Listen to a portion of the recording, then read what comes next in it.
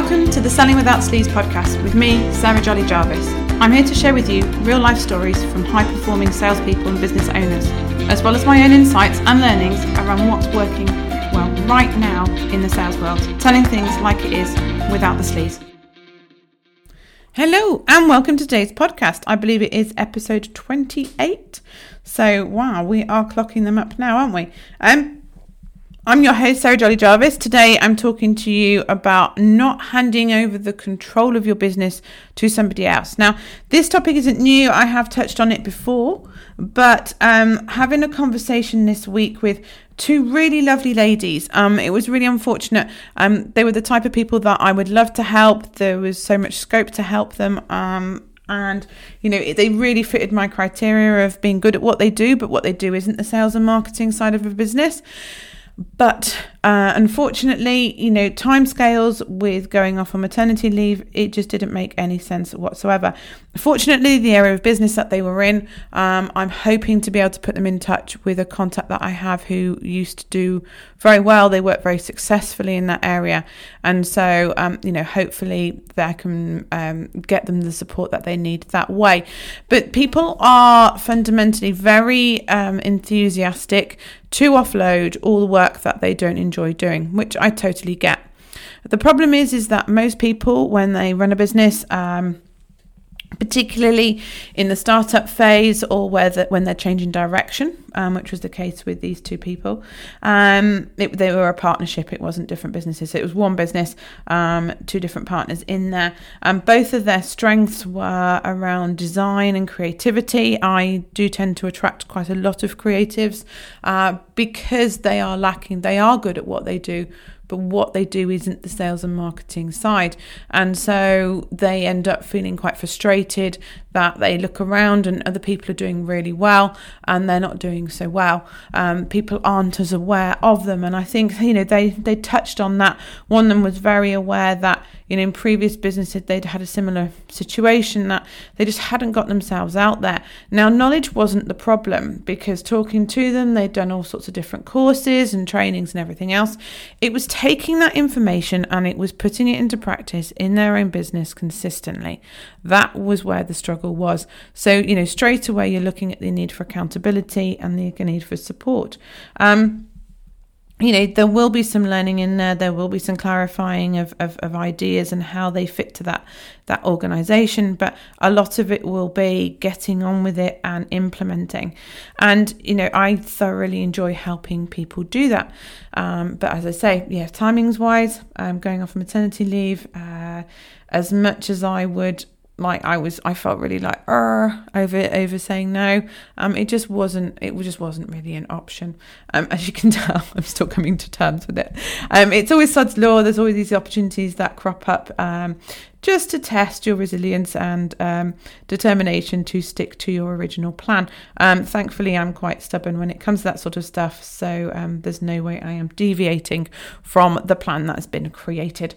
So whether somebody else will, whether B3 will have different ideas, I do not know.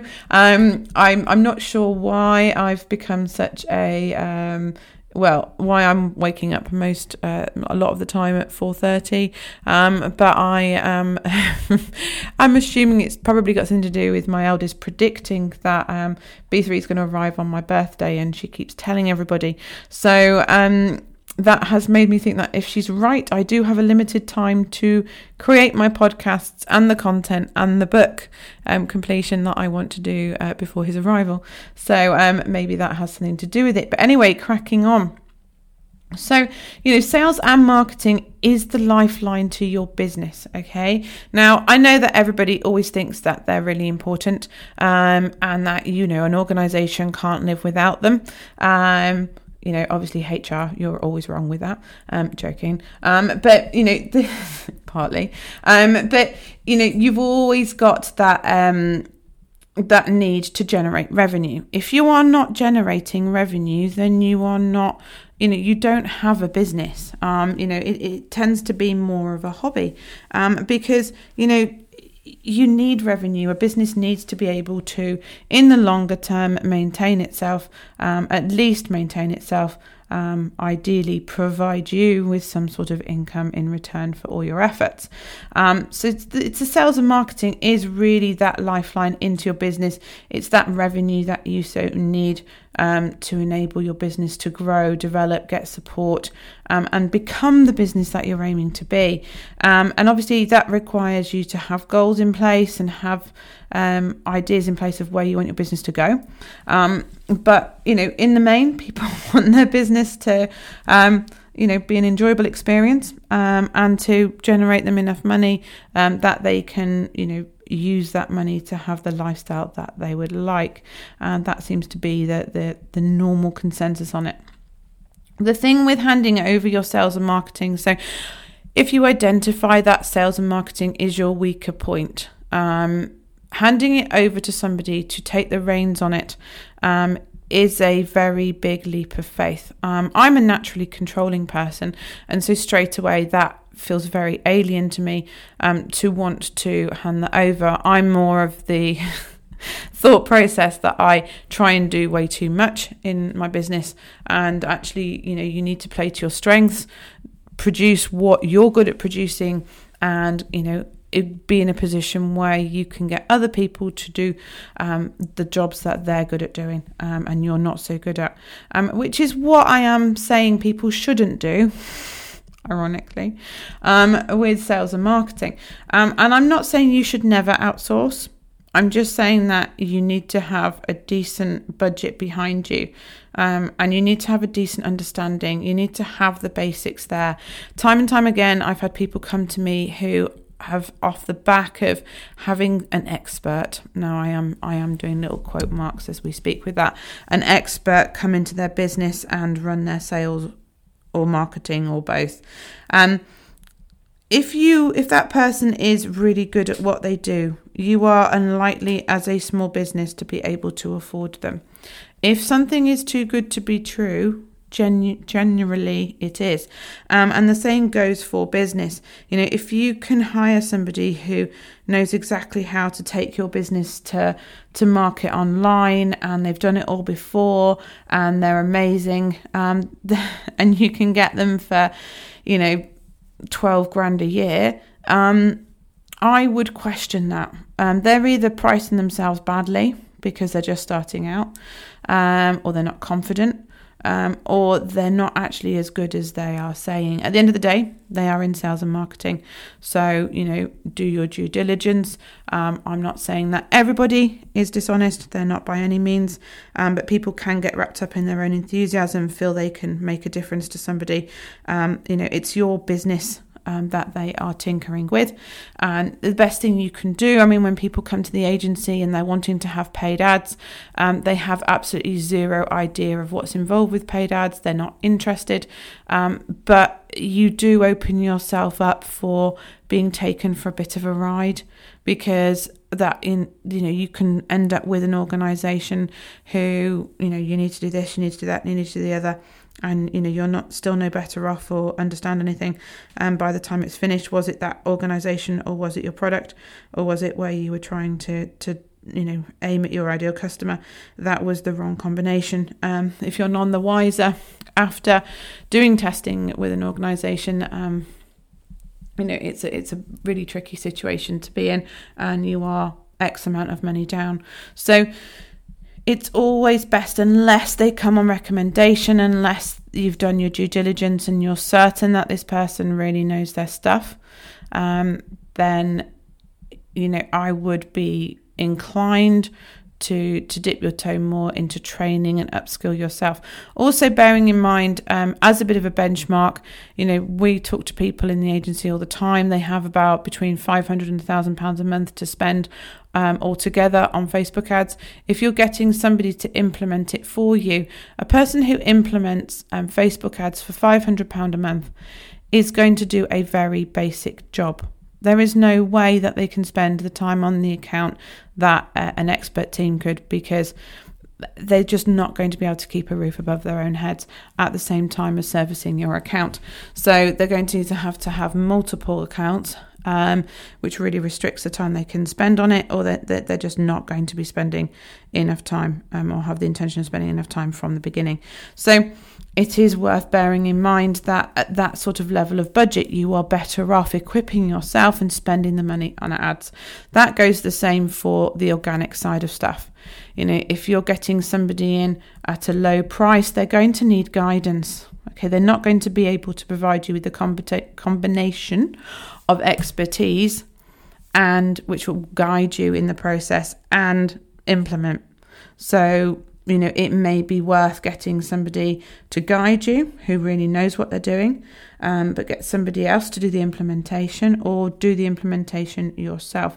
At the end of the day, you need to have knowledge about your organisation. So if you've equipped yourself, if you've done courses, and this is what happened with quite a few people on the academy, was they've done courses before, but it'd been the implementation of the information on those courses and the adaptation of the information to their organisation that they had struggled with. And that's what these ladies were struggling with. But their thought process had become, we just need to outsource. I just want to outsource. But the problem is that you need to have a decent, your lifetime customer value needs to be there. You need to be generating decent revenue in order to justify that additional decent chunky wage that you should need to pay for somebody who knows what they're doing. Okay, so if you desperately hate every aspect of sales and marketing, then how do you go about finding somebody to fill that gap? Well, it was interesting because actually when I spoke to the ladies that I spoke to yesterday, they were very similar.